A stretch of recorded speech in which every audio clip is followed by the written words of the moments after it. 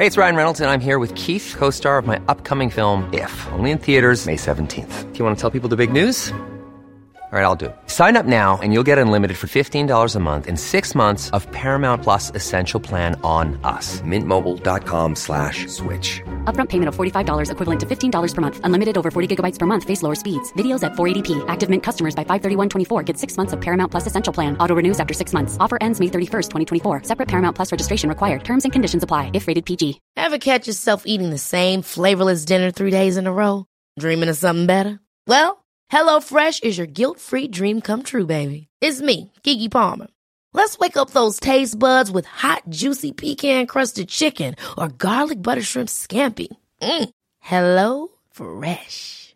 Stop dreaming of all the delicious possibilities and dig in at HelloFresh.com. Let's get this dinner party started.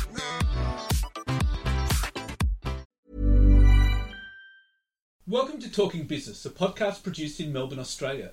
The podcast is available on the Acast app, the Apple Podcast Store, or wherever you go to get your podcasts. Or you can get it at the Business Acumen website at www.businessacumen.biz.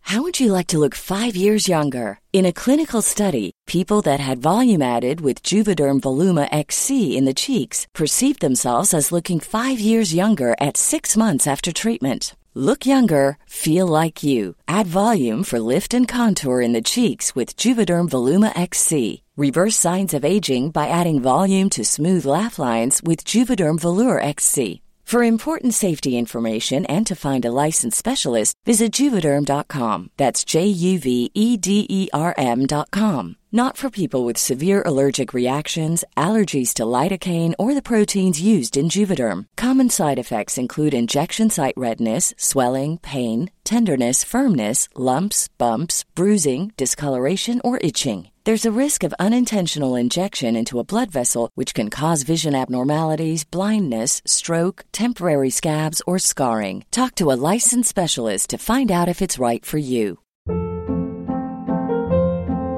Hold up. What was that? Boring. No flavor. That was as bad as those leftovers you ate all week. Keke Palmer here, and it's time to say hello to something fresh and guilt-free. Hello Fresh. Jazz up dinner with pecan-crusted chicken or garlic butter shrimp scampi. Now that's music to my mouth. Hello Fresh. Let's get this dinner party started. Discover all the delicious possibilities at HelloFresh.com. I am Leon Gettler. My job is to review and monitor the week's news in business, finance and economics. I bring it all to you every week. This is episode number 38 in our series for 2020, and today's date is Friday, October the 23rd. First, I'll be talking to InMoment's Managing Director, David Blakers, who will explore the state of Australia's business as it pivots towards digital and how that would improve customer relations. And then I'll be talking to IFM Investors economist Alex Joyner about the state of the Australian economy in recession and looking at the bumpy road out of it. But now, let's talk to David Blakers. David, tell us about InMoment's XI Digital Transformation Solution. Yeah, sure. Thanks, Don. So XI Digital Transformation is a new offering we're taking to market in response to, I think, the changing market conditions off the back of COVID in particular. There's been an acceleration of digital transformation, I think, across just about every industry, as most organisations have sort of rushed to adjust their operating models to provide more flexibility for their customers and citizens. So given there's this increased demand for digital services out in the market, there's new customer contact channels sort of popping up everywhere. We've realised that a lot of organisations needed greater access to customer feedback on those experiences. And that's what we're providing to them and allowing them to act on that feedback in real time so they can adjust the information they're pushing out to customers regardless of channel. If it's website, native mobile app, live chat, doesn't sort of matter. Well, I mean, basically what you're doing is you're helping develop companies into e-commerce firms, aren't you? Yeah, e-commerce, much more than that. Really, it's about giving these different brands an ability to interact with their customers and meet them where they are. So a lot of organisations have realised that customers want flexibility in the way they interact with the brand. So they want to have the option of possibly talking to a live person, going into a branch, getting on the telephone, but they also want assisted service where they may come in via sort of some self-service channels initially, but then may need some help from a human, or possibly just do it completely themselves at any time of their choosing. Right, okay. Well, tell us about the features of this solution. Yeah, effectively what it's allowing these organisations to do is to set up listening posts in all these different digital channels they've got running. So they've got an ability to be basically receiving real-time feedback on how their customers are finding that experience across each of the different channels. If things are going well, feed it back into their sort of product teams to keep optimising those digital experiences. If things aren't going well, again, feed it in and learn from that experience. If a customer's particularly unhappy, it's giving them the means of actually triggering effectively a closed loop process where they can reach out and recover that customer and make it right to stop them from churning or possibly going on to social media and sharing about the poor experience they've had. Does it provide anything like access to key metrics? Yeah, it's taking a combination of sort of a lot of the web analytics metrics that are captured today and combining that with the voice of customer information. So it's not just about having scored survey questions, it's also interpreting the open-ended comments customers are leaving in those verbatims using things like text analytics, natural language processing. So it's categorising those free-flow comments and assigning sentiment so that the business is able to basically trawl through thousands and thousands of comments quickly and pick up the key themes that are coming back from customers. Does it use anything like social customer voice data or anything like that? Yeah, it's a mix of both solicited feedback, so putting these listening posts in where you're popping survey questions at different stages in the customer journey across the different digital channels, with unsolicited feedback, so where we're pulling down customer feedback through review sites, through social media, and sort of pulling that into the same system. So you're able to see side by side how customers are feeling, both through solicited survey results, but also just free form reviews and social comments. Does it have integrations with software like Adobe and HubSpot? Yeah, so it's got native integrations into all the popular web analytics tools. We have native integrations in place into all the popular CRM systems as well. So if something does go wrong and a customer needs to recover that individual consumer, we're able to route that straight through to the CRM system of choice, and they can follow up there, or they can actually use the XI platform itself to actually recover the customer. So we give that flexibility to each client. So what about stuff like Slack and Salesforce? Do you give access to that? Yeah, they're sort of popular messaging platforms or CRM applications. We've got native integrations into things like Adobe, Salesforce, all the popular sort of CRM and messaging protocols. Quite extraordinary. How long did it take you to work out the technology for this? Look, it's been something that's been in development for a number of years. It's building on some core platform capabilities, but really in the last 12 months, we've accelerated it. So what we've done is brought a lot of the enterprise-grade platform capabilities to market in a cut-down package that's really affordable for businesses trying to really get started and accelerate their own digital transformation. So, yeah, it's some net new capability building on a strong base, but in a cut-down format that's really accessible and affordable for a lot of brands. So basically, you're actually pitching it very much at the SME market, aren't you? More mid to enterprise, but yeah, it's certainly affordable for any brand that's got any volume of customer contacts through digital channels. Yeah, it's very affordable. You're operating out of where? Sydney in Australia. I mean, it's a global organisation headquartered in the US, but yeah, our APAC head office is in Sydney. We've got obviously offices all throughout Australia, New Zealand, up into Singapore, China, etc. So quite a big footprint in APAC. So you're actually reaching out to businesses in APAC as well? Yes, absolutely. Yeah. And what's the feedback been like from them? Yeah, equally as excited by it. A lot of, it's industry by industry in terms of their digital adoption, but yeah, similar sort of, I guess, trends across industries in different geographies. Now, I have to ask you, which particular sectors are taking to this technology?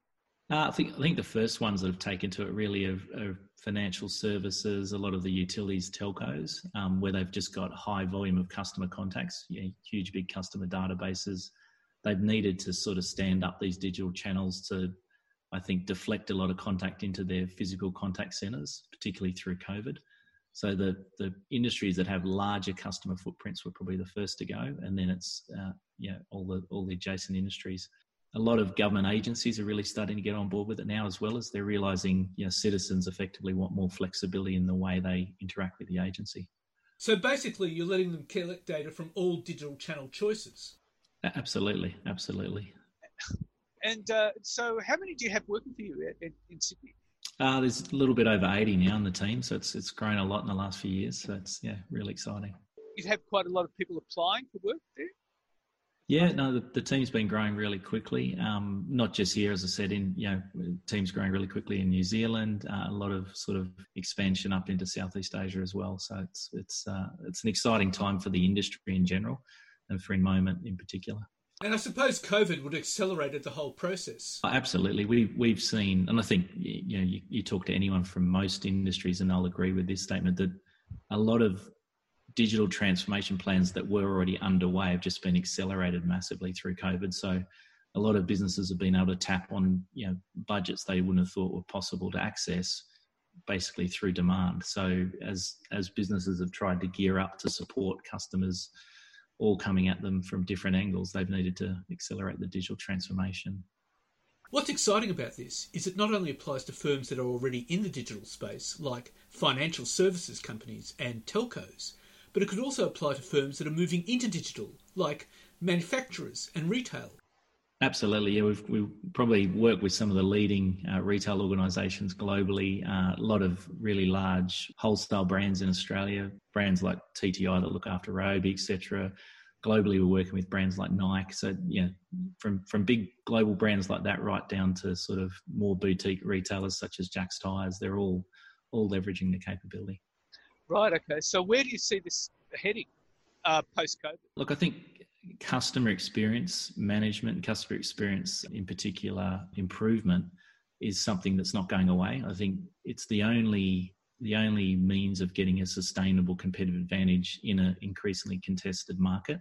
So I think the businesses, the brands that adopt this capability earlier are seeing really big uplift in results. So I just think it's going to continue to accelerate. The organisations that try to differentiate on a great customer experience are going to have more advocates, happier customers. They're going to keep coming back and refer more and more business to their friends. The byproduct of doing this stuff well, listening to your customers and adapting and taking action on the insights, also is a reduction in your actual cost to serve. So you're taking a lot of the friction out of the way a brand interacts with its customers. So you're reducing effort and you're helping the customer to get it right the first time. You're giving them greater flexibility and choice through these digital channels, which ultimately lowers your cost to serve and increases your profitability. So there's a real financial benefit that comes from this in the short term, as well as the long-term benefits around greater loyalty, greater advocacy. And how do you see the technology developing? Do you see it developing further? Yeah, absolutely. I think there will be an increasing proliferation of feedback captured through rich media. So I think there'll be a lot more video insights sort of fed into these programs, just a proliferation of new listening posts as new digital channels keep on coming online. They'll keep being added to the programs. I think from an insights perspective, I think there'll be a big focus on text analytics in particular. So the way we're leveraging machine learning and natural language processing to extrapolate the signals from the customer comments and then democratize those by pushing them out throughout the organizations, I think will become really important as all these channels keep growing and growing. Well, David, we'll be watching the way firms transform themselves digitally through InMoment, and it'll be fantastic. Thanks so much. And now let's talk to IFM Investors economist Alex Joyner. Alex, what's your view about the way the economy is heading? Last week we had unemployment up to 6.9%. I noticed this morning Deloitte Access Economics had it at 8.6% next year. What's your view about it? Yeah, so the labour market data were roughly as expected. And the reason I say that is we had some quite good months for labour market data as restrictions opened up across Australia outside of Victoria, of course. So some of the low-hanging fruit, I guess, in the labour market is just people going back to their old jobs. So the employment or rate of employment lifted because of that, and the number of hours worked in the economy lifted because of that. Where we go from here is a bit more hard yards. Now, Victoria is slowing up, but Victoria is obviously weighing on the overall numbers. There was a bit of a statistical anomaly or some volatility in the data in the September print just around Victoria because Victoria is clearly weighing on the Australian jobs market, but we had a situation where the unemployment rate fell in Victoria in September, and that's very counterintuitive when we know that's wrong, but that was because the participation rate fell 1 percentage point in that month. So if you adjust for that, and say that the people dropped out of the labour market were actually unemployed, well, the Victorian unemployment rate's around about 8.25%. And that's the official level, not counting the people that are working no hours and people that have stepped out of their jobs and those sorts of things. So the numbers are going to get a little bit more challenging from here, I suspect. We had the budget come out and look for the unemployment rate to peak at about 8.5%. But there's an unusual amount of uncertainty around this because we have a situation where we don't really know what the participation rate is going to be. Are people that have stepped out of the labour market going to all come rushing back? Or is that going to take a little bit of time? And then we don't have population growth because there's obviously not people coming in. So we have a different dynamic in the labour market. And ideally, that would help us get the unemployment rate down sooner, but there is a lot of uncertainty around that. So, I have no quarrel with unemployment rate forecast of 8.5%. Where it gets a little bit more challenging is just how quickly we can get that down. And I think that's really going to be how the economy is defined and how government policy and the RBA's policy are going to be defined as a success or otherwise, is just how quickly we can get the unemployment rate down, because we know from previous experiences, and these are the recessions of the 80s and 90s, unemployment tends to be a bit sticky and we often can't get it down as quickly as we would want. So that would imply that, the government's going to need to be there with its support for a little bit longer than its forecast might suggest. Well, that would mean it will take some years before it gets down to even 6%.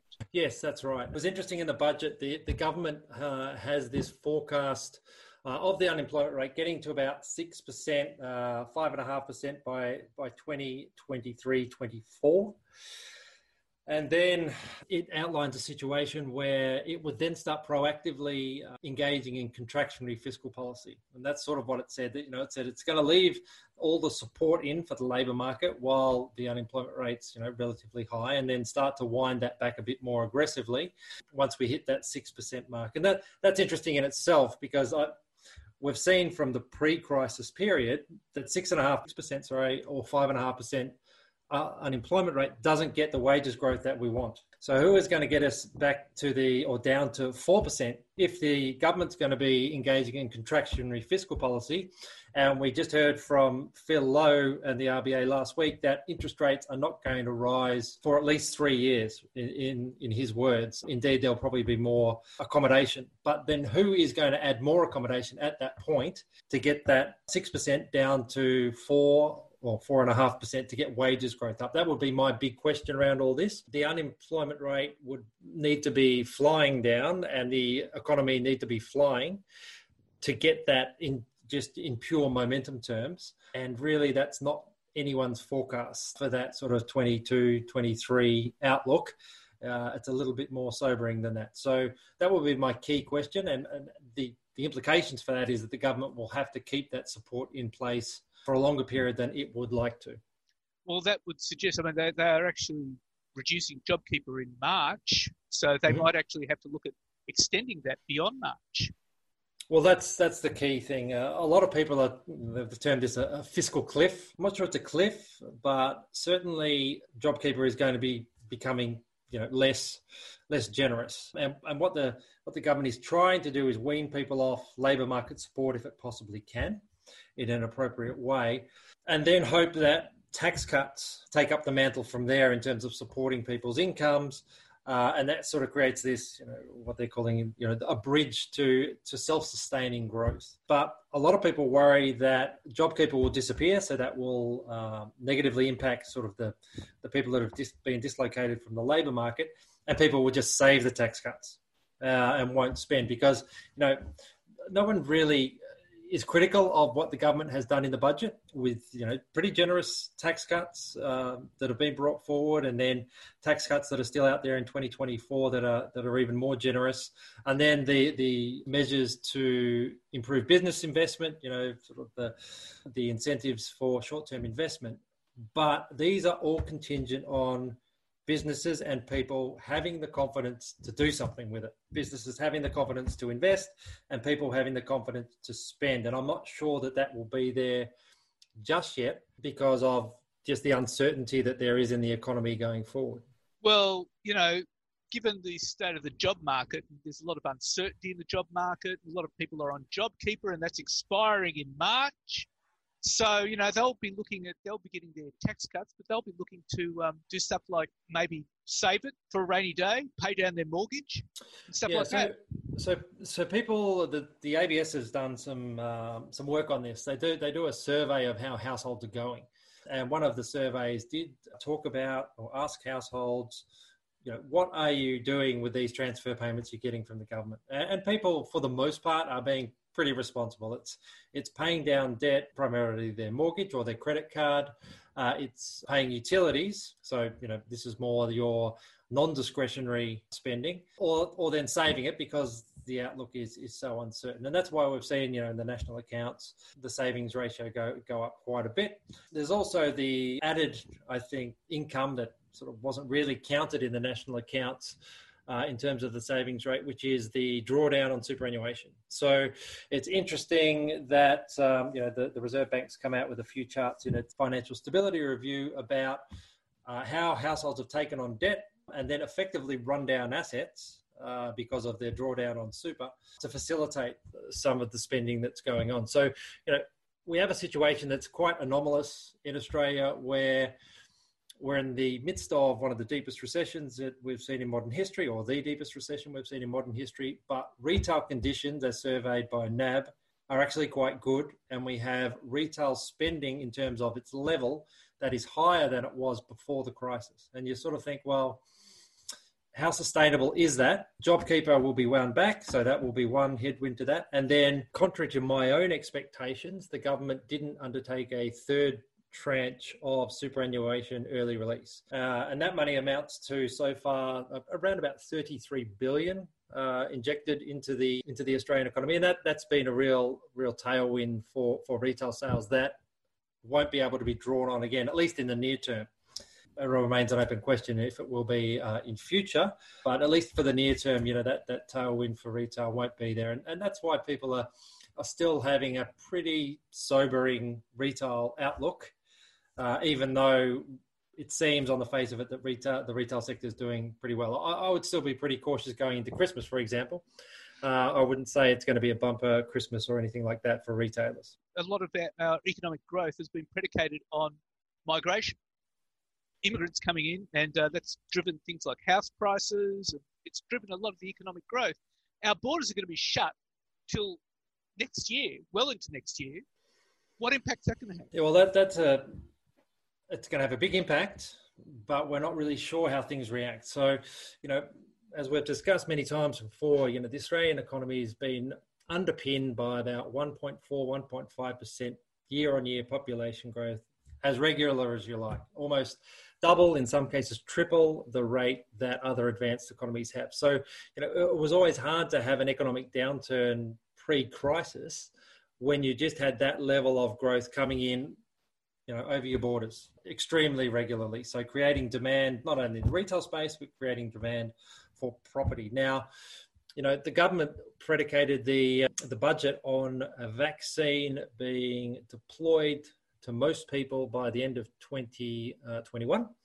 So you couldn't see borders opening up to wholesale migration before that time. Indeed, the budget had the unusual forecast of having negative migration. So basically outflow of people. So, very, very weak population growth. So, that's going to weigh on the Australian economy, but also, talking from where I'm sitting, the Victorian economy, because Victoria was an unusually strong beneficiary of population growth. We were running at around 2.5% at one stage, almost 2% leading into the crisis, population growth. So the Victorian economy was flying. Now, obviously, infrastructure was groaning under that type of population growth, but the economy was doing well because of it. Property markets were doing well. So that is one lingering uncertainty, I guess, in the property market. We're seeing the first signs of recovery in the property market. Outside of Melbourne and Sydney, prices are starting to rise. But I would say that that's based more on extraordinarily low interest rates and the promise of perhaps slightly lower interest rates in the near term, and the Reserve Bank not putting them up anytime soon, feeding into some, enthusiasm. If you've got a job and you're happy to borrow, then, this is a good time to do it. There's not much stock on property markets, so the upward pressure of prices is there, but that fundamental driver in population growth isn't there. So, it might be an opportunistic time for people to get into property because they won't have, people to compete with in that space.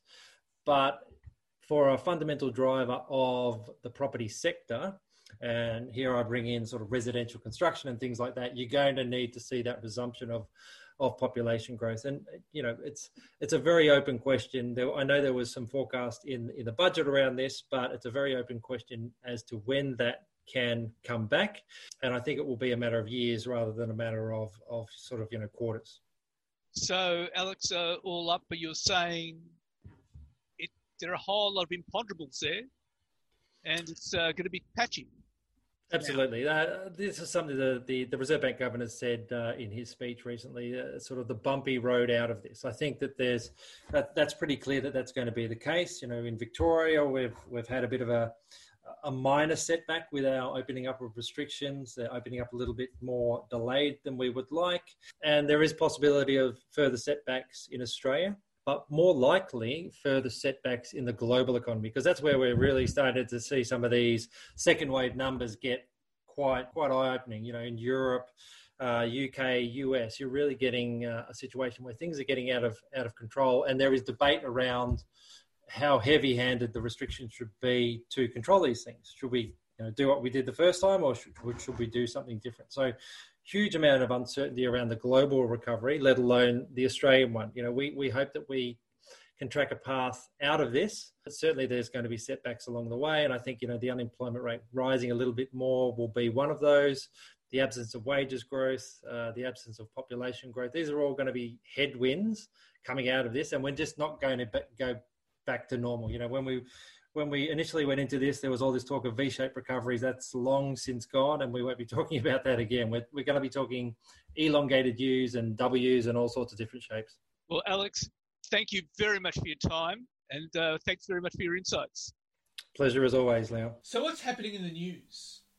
Well, the US Justice Department accused Google of maintaining an illegal monopoly over search advertising in a lawsuit filed Tuesday, the government's most significant legal challenge to a tech company's market power in a generation. In its suit, filed in a federal court in Washington, the agency accused Google, a unit of Alphabet, of illegally maintaining its monopoly over search through several exclusive business contracts and agreements that lock out competition. Such contracts include Google's payment of billions of dollars to Apple to place the Google search engine as a default for iPhones. By using contracts to maintain its monopoly, competition and innovation has suffered, the suit says. The suit reflects a pushback against the power of the nation's largest corporations, and especially technology giants like Google, Amazon, Facebook and Apple. And Netflix reported fewer paid subscribers in the third quarter as streaming competition increased and live sports returned to television. The company said it added 2.2 million paid subscribers globally during the quarter that ended September 30, compared with analyst estimates of 3.4 million, according to IBS data. Looking ahead, Netflix forecast it would bring in 6 million new subscribers around the globe, short of the 6.51 million that analysts expected. The streaming video pioneer is trying to win new customers and fend off competition as viewers embrace online entertainment. The pandemic sparked new interest in the service as people around the world were told to stay home, movie theatres went dark, and sports leagues cancelled live games. In recent months, major sports resumed play and nascent streaming services, including AT&T's HBO Max and Comcast Peacock, offered audiences new options. And China has given the world a masterclass in recovery.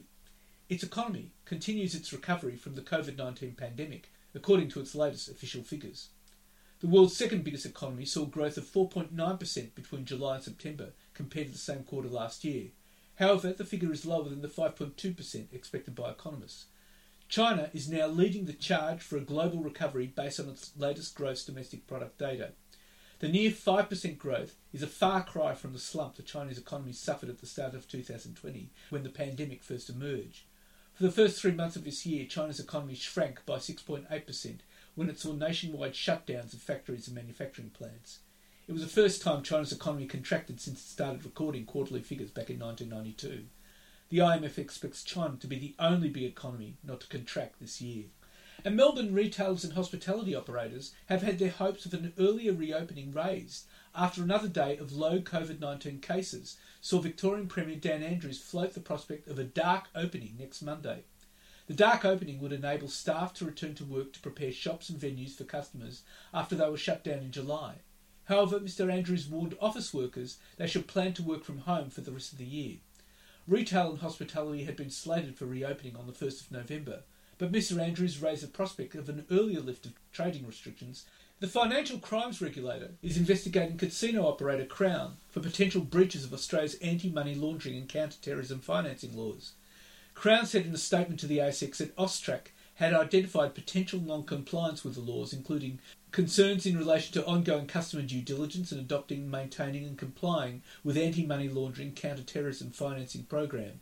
The matter has been referred to the agency's enforcement team, which has begun a formal investigation into Crown Melbourne. Crown said the investigation was focused on Crown Melbourne's management of customers identified as high risk and politically exposed persons, which is likely to include customers brought to the casino by junket operators in China.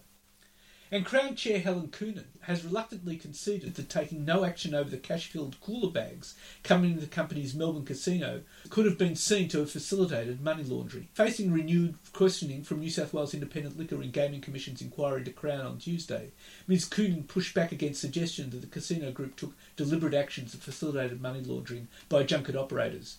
It may have been ineptitude or lack of attention. I don't know that it was deliberately turning a blind eye, she said. Commissioner Patricia Bergen asked whether Ms Coonan agreed that, however it occurred, Crown was facilitating money laundering. It's very difficult to agree with facilitating. I think certainly there were all sorts of signs there, I would say, Commissioner Ms Coonan replied. And our work-from-home revolution has powered a spike in cybercrime, costing consumers more for everyday products and dragging billions of dollars out of the economy. The months between April and June saw a 65% increase in cybersecurity incidents, according to PwC's 2021 Global Digital Trust Insights survey of the thousands of business technology and security executives from large companies. The need to stop the spread of coronavirus forced millions of employees, particularly computer-bound office workers, to work from home in March and April. An astonishing number of employees moved quickly this year from working on computers linked to secure servers inside buildings protected by pass cards and gates, to performing vital business roles from their kitchens and bathrooms. That shift was always going to be an opening for malicious and opportunistic cybercriminals.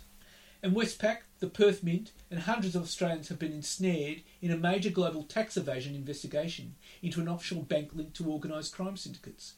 The J5 task force, made up of the tax chiefs of Australia, the US, UK, Netherlands, and Canada, are investigating Euro-Pacific Bank in Puerto Rico, fronted by celebrity business commentator Peter Schiff. An investigation by The Age, the Sydney Morning Herald, 60 Minutes and the New York Times found that simultaneous raids across the world in January could lead to about 100 Australians investigated and jailed over tax evasion. The customers of Euro-Pacific are advised to create accounts using front companies in other tax havens, creating a web of arrangements that are difficult to trace. Westpac facilitated the Puerto Rican bank's dealings with its Australian customers, while Perth Mint partnered with Euro-Pacific to allow wealthy customers to buy gold. And Australia faces a different economy over the coming years as a result of the drop in migration due to the pandemic-induced closure of international borders. It will also weigh on the pace of Australia's economic recovery from recession, leading economist Chris Richardson says. The latest Deloitte Access Economics Quarterly Business Outlook predicts the population will be about 600,000 smaller over the next 2 years than earlier forecast, even if Australia opens international borders gradually through 2021. But for Australia, migration is tied to a bunch of sectors like housing and commercial construction and higher education. The report forecasts the unemployment rate rising to 8.6% next year, when the Australian Treasury is expecting a peak of 8% by the end of this year. Mr Richardson also believes governments, as seen in the wake of the global financial crisis, will withdraw support sooner than they should due to the politics of debts and deficits. And more men than women have lost their jobs during the COVID-19 crisis, and their pay has dropped further, analysis of the latest statistics shows. The latest tax office payroll data analysis by Deloitte Access Economics and KPMG show that while there was an initial washout of jobs for women in the pandemic-triggered downturn, those positions have recovered faster than jobs for men. An analysis of labour force employment and unemployment data shows a greater number of jobs have been lost and not regained for men than women since the crisis began in March. Jobs worked by men decreased by 5% in March, while jobs worked by women decreased by 4.2%, the Australian Bureau of Statistics figures shows. Payments to men dropped 5.6%, while payments to women decreased 0.4%. The number of unemployed men, including those actively looking for work, has risen 125,000 since March, while the number of unemployed women has risen 96,000 over the same time frame. Victoria's severe lockdowns have hampered the recovery of women's jobs. KPMG's analysis shows that while women experienced sharper job losses in April and May than men, women have returned to the workforce at a faster pace than men. And billionaire Andrew Forrest's private investment company has flagged a spending spree on lifestyle assets and iconic Australian brands after buying R.M. Williams for about $190 million. Retail analysts say Andrew Twiggy Forrest's R.M. Williams buy-up is a bid to capitalise on consumer patriotism that's emerged since the onset of the pandemic. They believe more iconic brands will soon fall under his wing. In a vote of confidence in tourism, entertainment and consumer spending in the economic recovery from COVID-19 pandemic, the mining billionaire wants to build the biggest lifestyle company in Australia. The Forrest family's private investment company, Tatarang, slipped under the guard of private equity giant TPG Capital to secure R.M. Williams, the leather boot, clothing and accessory maker most Australians associate with images of outback life. Tatarang Chief Investment Officer John Hartman said the company, which controls $17 billion of assets, was eyeing more acquisitions and would target other iconic Australian brands and experiences. Assets on its radar are thought to include everything from hotels and resorts, outback tours and rail journeys, theme parks and sporting events, as the Fortescue Metals Group founder and chairman bets big on Australia and its appeal to locals coming out of lockdown and the rest of the world. And FutureFeed, part owned by Andrew Forrest, Woolworths and GrainCorp, has sold the first licence to grow and produce a seaweed additive that reduces greenhouse gas emissions from cattle.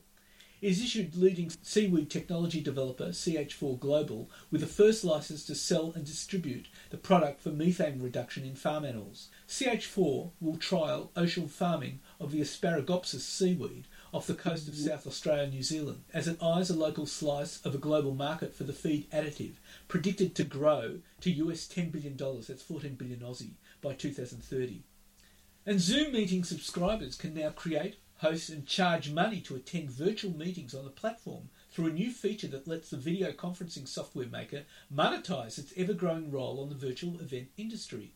A new feature called On Zoom has been designed to let users search for online events ranging from Pilates to group meditations and for the hosts to create and sell places in them. Event hosts can schedule and hold one-time events, an event series and drop-ins from between 100 to 1,000 attendees, depending on the Zoom meeting license, as well as to list and sell tickets directly through the platform. The platform will also let not-for-profit organisations accept donations and for hosts to promote on-Zoom events via email lists and social media. Attendees can search through a directory of public events and buy tickets online, as well as favourite, share and rate on-Zoom events. The launch of OnZoom means a NASDAQ-listed company can no longer just be described as a software-as-a-service company that runs a free service and a subscription premium service. Now it will also operate as a two-sided tech-enabled marketplace like Airbnb and Freelancer. And online retailer Temple & Webster made more profit in the September quarter than it did in the entire year in June 30 amid a boom in furniture and homeware spending. Temple & Webster earned $8.6 million before interest, tax, depreciation and amortisation in the 3 months ending September, compared with $8.5 million in fiscal 2020, Chief Executive Mark Coulter told shareholders at the annual meeting. Sales in the year to date, July to October 19, have risen 138% year on year, after soaring 130% in the June quarter, with October sales more than double those last year. The extraordinary sales and earnings growth highlights the shift to online shopping and the cocooning trend triggered by the coronavirus pandemic. Consumers stuck at home are spending on new sofas and dining suites, carpets, kitchenware, lighting and Manchester, spending money they might otherwise have spent on overseas travel. Harvey Norman, Nick Scali, JB Hi-Fi and Beacon Lighting have also reported strong sales growth in the June and September quarters, but growth at bricks and mortar stores has paled in comparison to that at pure-play online retailers such as Temple & Webster.